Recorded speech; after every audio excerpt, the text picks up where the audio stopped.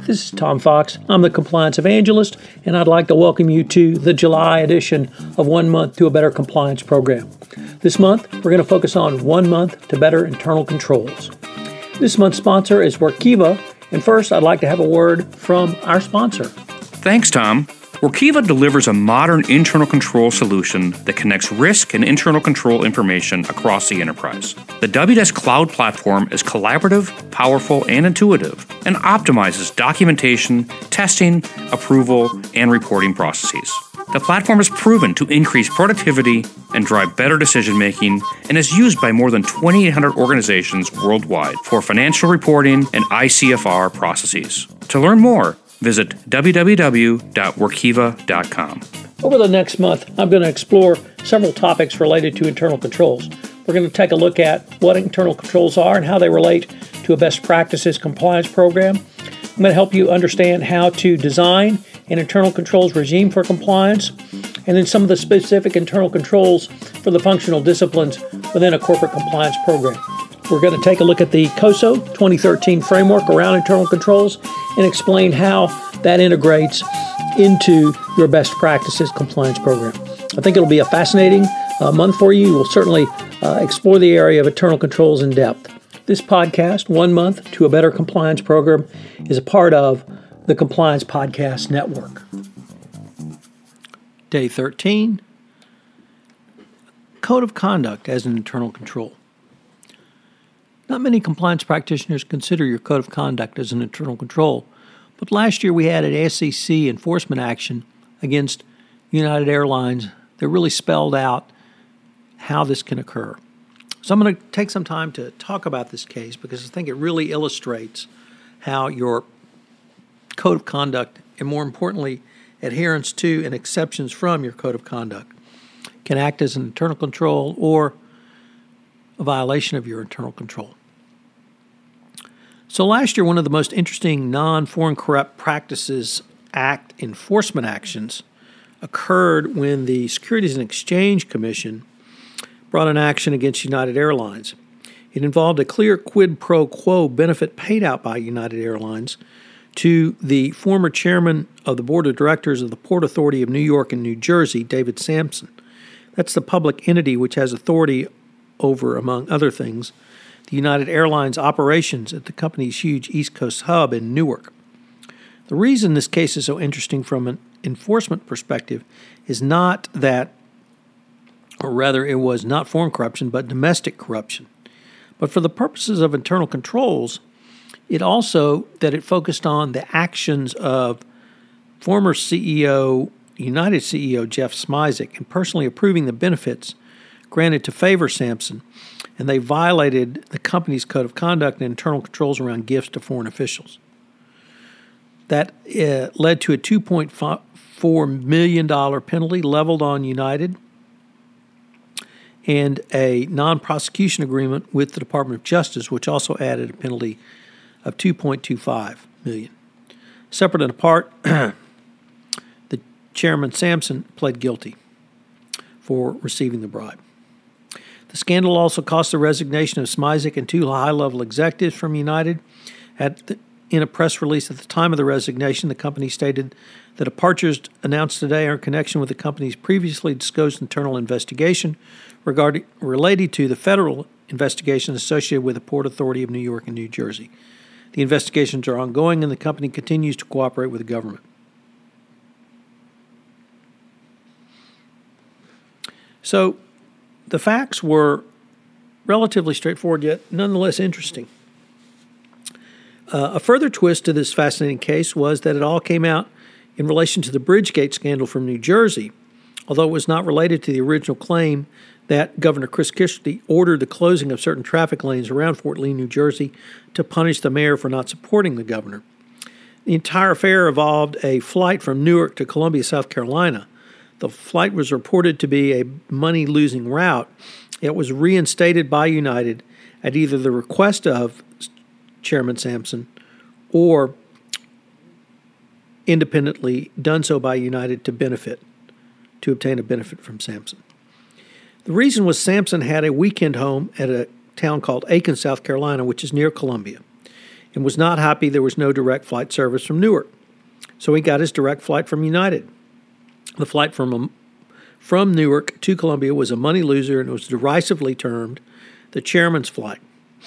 The SEC cease and desist order indeed reported that United had lost some $945,000 on the flight alone, or the route alone. However, at the time, United was in the middle of trying to renegotiate its lease at the Newark airport with the Port Authority, and Chairman Sampson demanded this for his approval to approve the lease amendment. The flight from Newark to Columbia was canceled after Sampson resigned as the chairman of the Port Authority. According to the SEC order, in the fall of 2011, representatives of United and the Port Authority's aviation department negotiated a proposed agreement through which the Port Authority would lease approximately 3 acres of land at the airport to United for construction of a new maintenance hangar. The hangar would facilitate United's ability to perform maintenance on incoming flights and new wide-bodied aircraft, rather than having them performed at another facility. Based on preliminary assessments and the information available, United estimated the hangar would result in efficient routings that would drive $47.5 million in value to the United Air Network on an annual basis post-construction.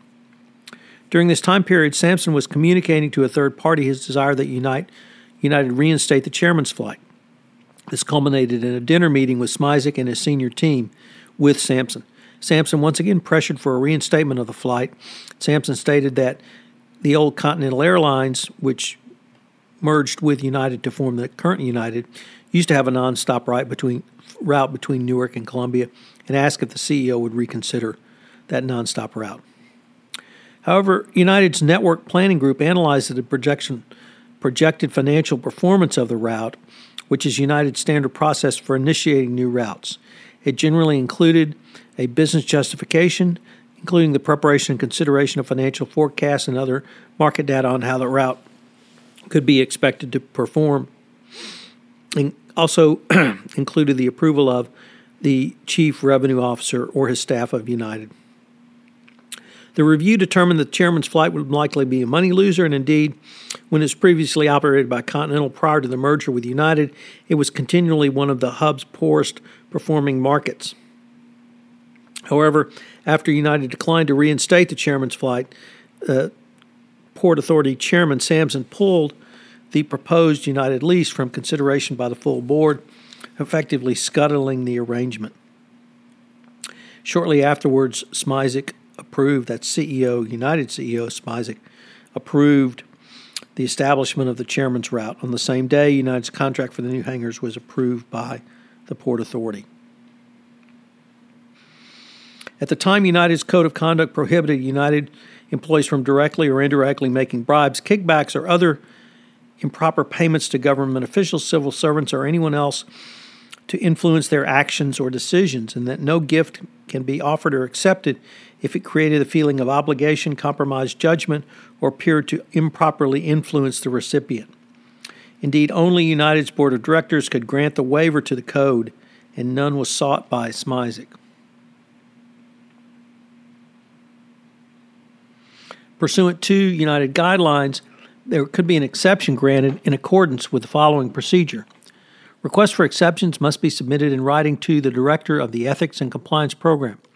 Approvals for an exception will be in writing and must be obtained in advance of the action requiring the exception. Any exception to the guidelines for executive officers or member of the Board of Directors may be only made by the Board of Directors or authorized board committee and must be promptly disclosed to the company's shareholders.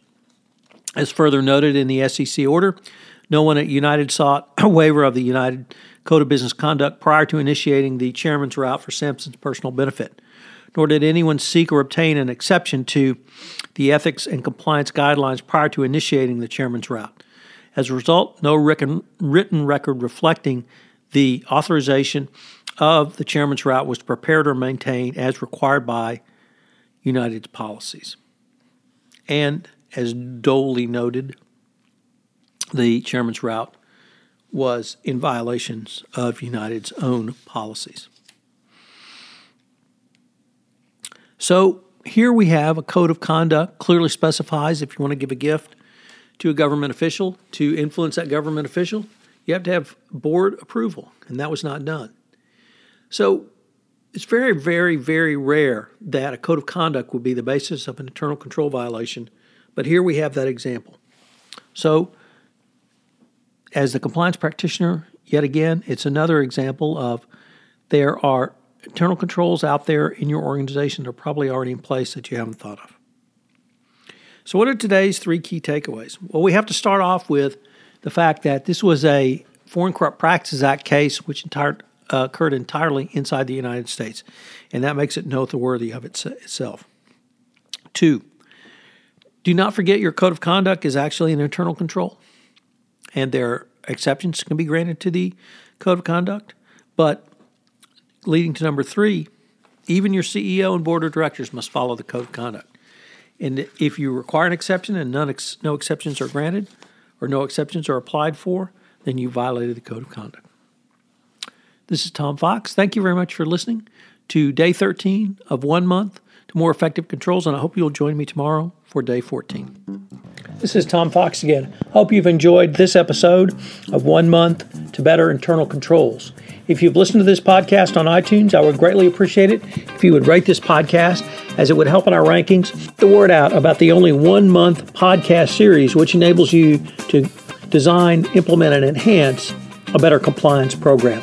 Also, if you have any questions, please feel free to contact me at tfox@tfoxlaw.com. This is Tom Fox. Thank you very much for listening, and I hope you will join us again tomorrow.